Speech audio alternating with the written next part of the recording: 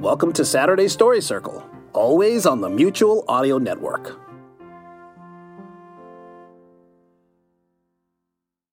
The following audio drama is rated G, which means it's perfectly safe for folks and families of all ages. Yes, even Grandma. Enjoy.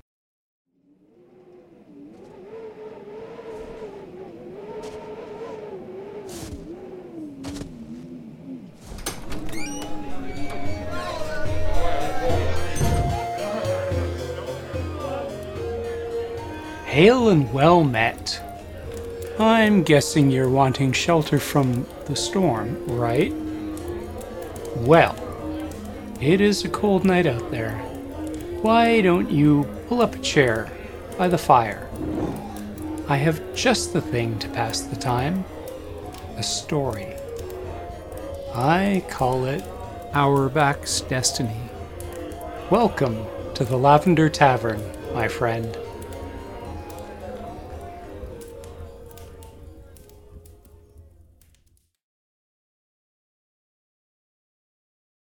There is a road that passes between Bannersley and Marlomer.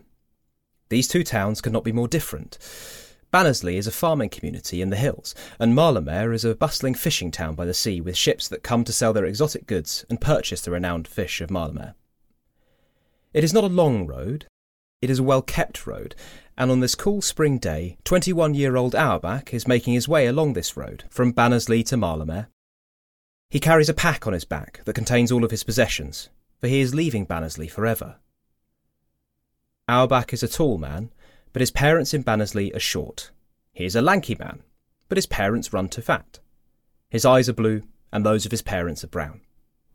As he grew older, he thought that he might be a changeling, or perhaps, in his darker musings, that his mother might have been with another man. But when he asked his parents to explain, they told him to wait for his 21st birthday. And when that day came, after they ate the cakes and the oranges from the south, Auerbach asked again, and his parents told him. He had been born of other parents, and they lived in Marlomer. They had entrusted him to his current parents for safekeeping until he reached his 21st year. Now he was to return to Marlomer. They say you have a destiny to fulfill, his mother said. Was she his mother? That you will be the saviour of the land, and then forgive us. So, Auerbach forgave them, and he packed his pack, and the next morning he started on the path to Marlomer, only a day's hike from Bannersley. He was not walking fast or slow, he took the road as it came. If there was a destiny, it would wait. His new parents, his real parents, were named Trissa and Kerrick. They welcomed him into a much larger house that had its own shrine. There he met Master Dyrell, High Priest of Marlomer. "Young man," the priest said after they had burned incense and bowed to the idols of the gods, "I have been waiting for this moment for 21 years. He nodded at him. "You have a destiny, my boy. You will be the saviour of the land." "All right," Auerbach said. "The prophecies have foretold this event for hundreds of years," the priest went on. "You are a great fighter." "I am not a fighter," Auerbach said. "I prefer the arts of love." The priest harumphed. "You practice the art of love with your fellow men?" Auerbach shook his head. "No, I only favour the company of women." The priest disregarded these comments. "Once you have assumed your role, a great menace will arise from the east and strike catastrophe in our land," he intoned in a more solemn voice. "As foreseen, you shall be the one to vanquish this menace." "I suppose," Auerbach said, and shrugged. He was getting quite hungry. Dinner was a strained occasion. These are my parents, he thought, watching them recite strange prayers before the meal. They are tall, they are lanky, they have blue and green eyes. Why did they abandon me 21 years ago? "It was your destiny to be raised by another," his mother explained while they were eating the beef and potatoes. "We were desperate to keep you, but Master Dyrell said you were the anointed one. You came at the time of the star showers. You were covered in a caul, and you had the triangular birthmark on your shin that was foretold." "I do have a birthmark on my shin," Auerbach admitted. We gave you the name Araso. The midwife who delivered you brought you to your parents, she smiled. But we shall continue to call you Auerbach. After dinner, a burly young man came to call on Auerbach.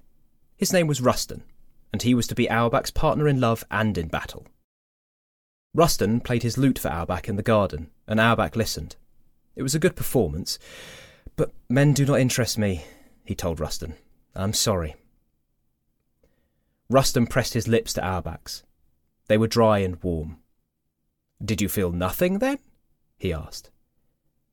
I felt the hairs of your beard tickle my face, Auerbach replied. But you played the lute music well. Ruston sat back and strummed a few chords. I have spent years practicing and fighting and training for the battle ahead. It is my destiny, as much as it is yours. I would hear your lute again, Auerbach said.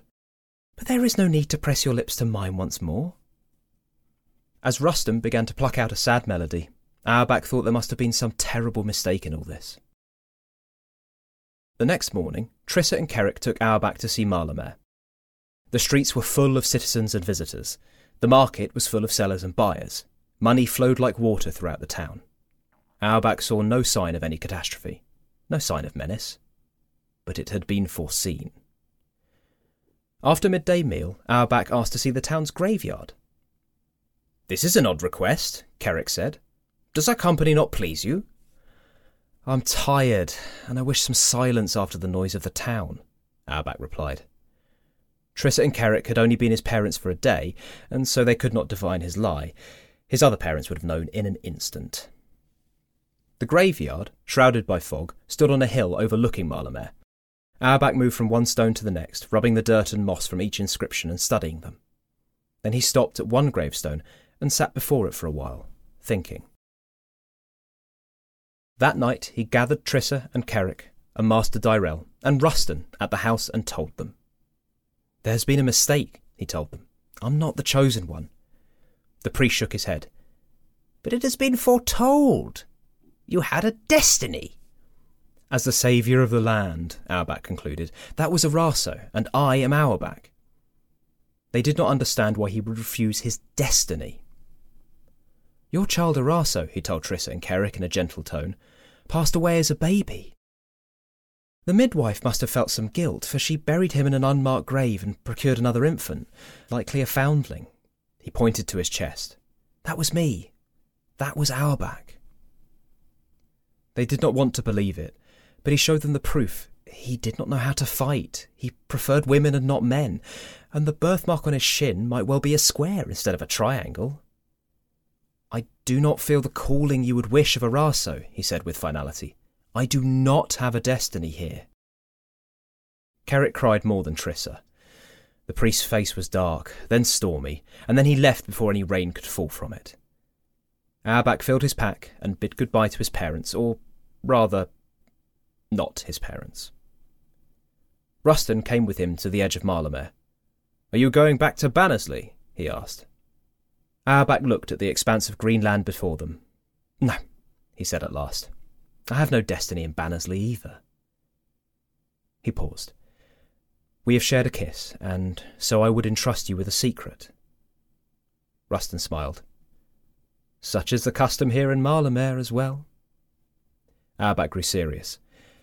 There was no other infant. He watched the thoughts play across Ruston's expression. Then, Auerbach smiled, I was to be the chosen one, foretold by centuries of prophecy, destined to be the saviour of the land. Then you must not leave, Ruston protested. You must stay and fight with me. Auerbach shook his head. There is no need, he said. I studied Master Dyrell's words with care. No catastrophe shall befall the land, so long as I do not accept my role as the chosen one. It shall never come to pass. Ruston laughed. You are as sly as you are lazy, one who is not chosen, he sighed. Then I shall say farewell, and should you pass through Marlamer again, I will play the lute for you once more. They may discover that there is no gravestone bearing Araso's name, Auerbach said. It is unlikely that I should return to Marlamer. But I will keep the memory of your performance in my mind, if not your bearded lips. You have a talent for the lute."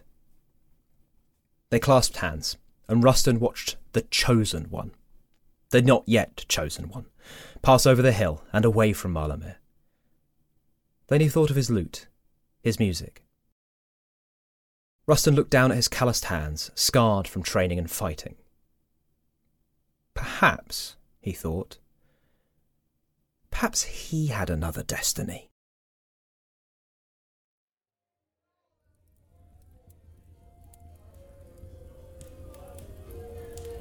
Oh, I am so sick of the walled-off market. This Wald-Mart is ruining the town plaza for all the little vendors that used to stop by.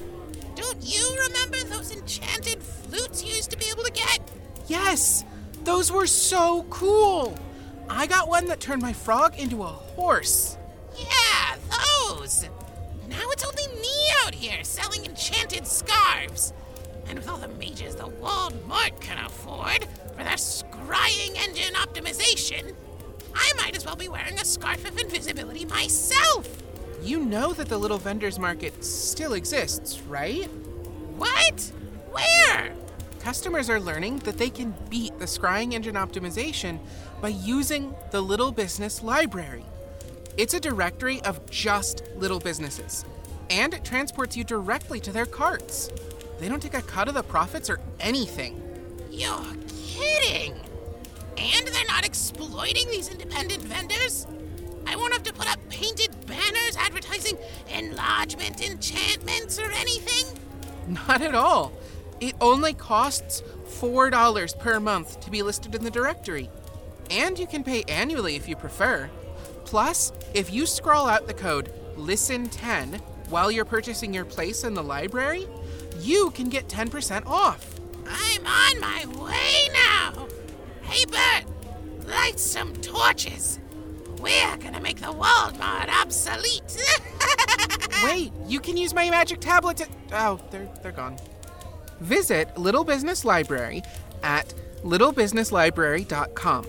Follow them on Twitter at @LilBusinesses, or find them on Facebook and Instagram. When you join the library, don't forget to use LISTEN10 at checkout to receive a discount on the membership fee.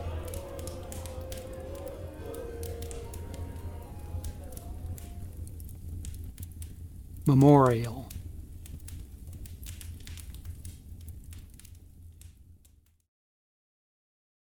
That morning, Watt awoke. He washed his face in the basin, then pulled off his nightshirt and slipped on his tunic.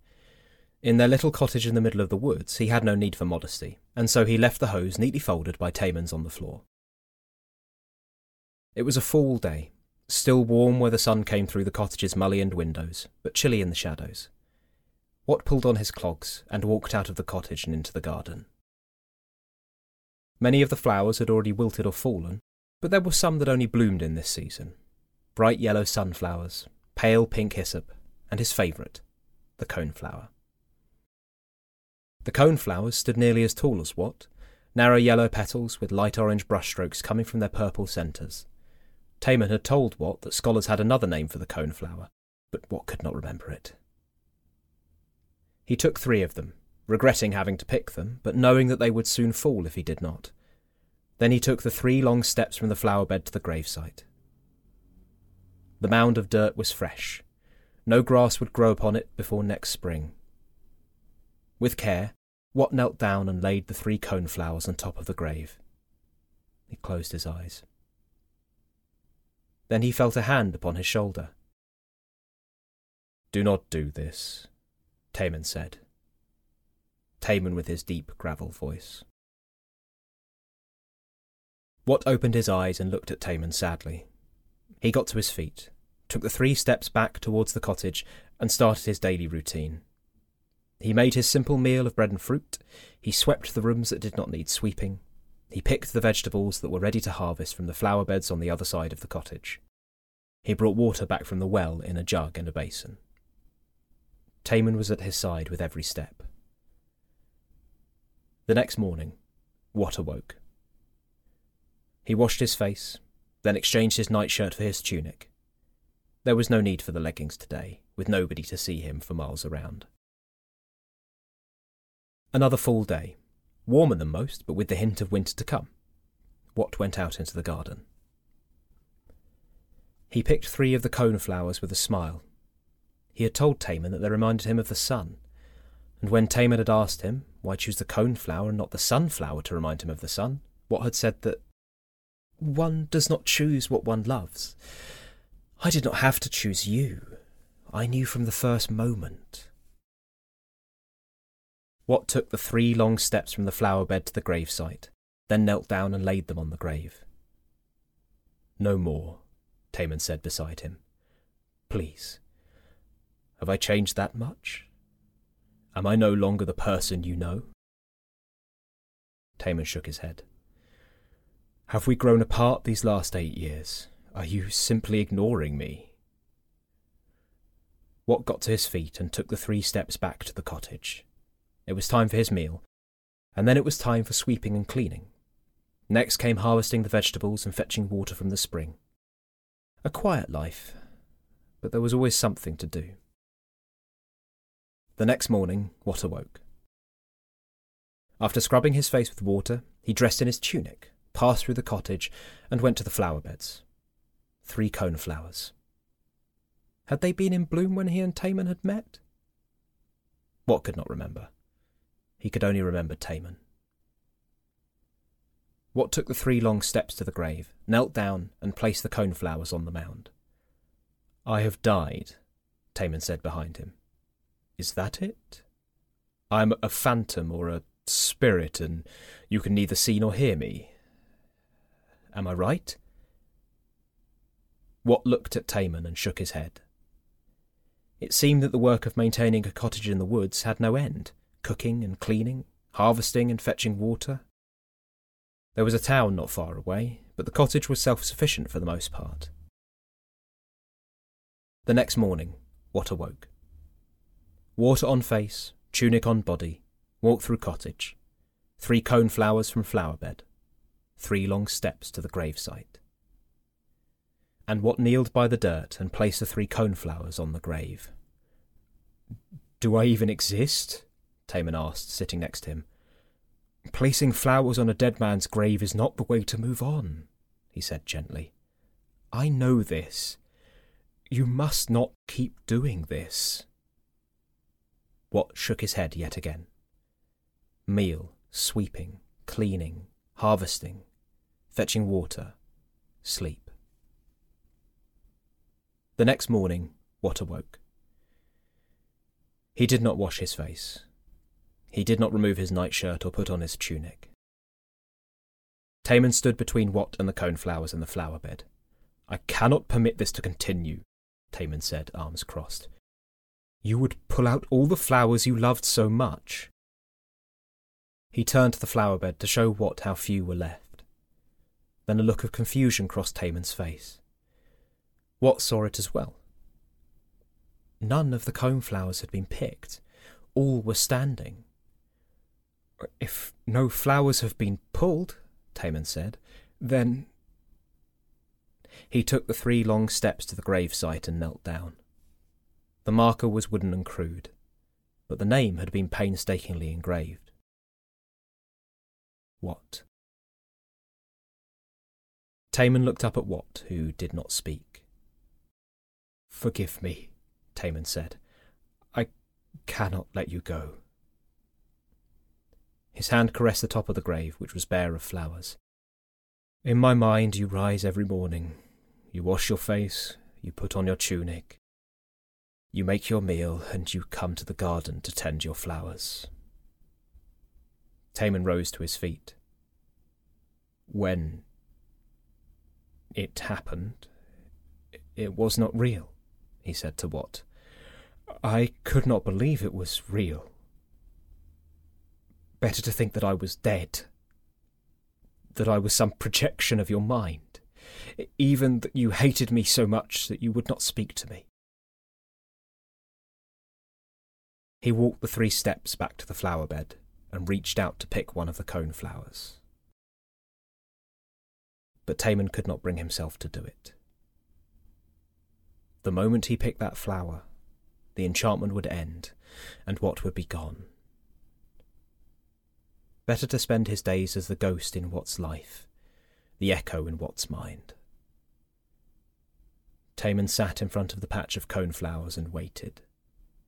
Waited for the sun to set and rise again, and for What to wake once more.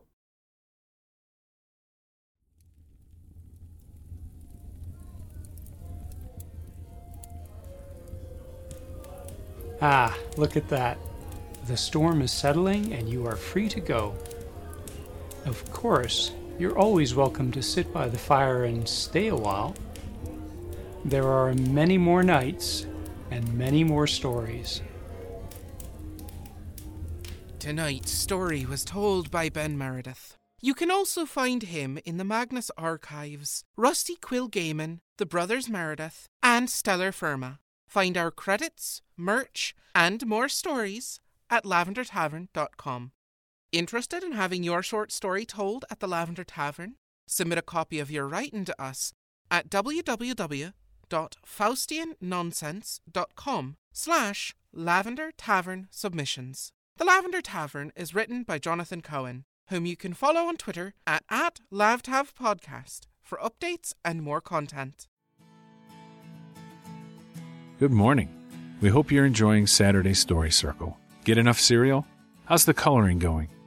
You can always join us tomorrow on Mutual with the Sunday Showcase, original audio drama from the United Artists of Audio, right here on Mutual. Subscribe to the full Mutual Audio Network feed for exciting audio drama every day, or find the Sunday Showcase feed in your favorite podcast players.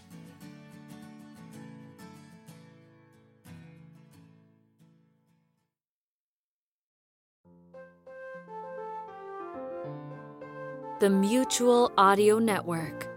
Listening and imagining together.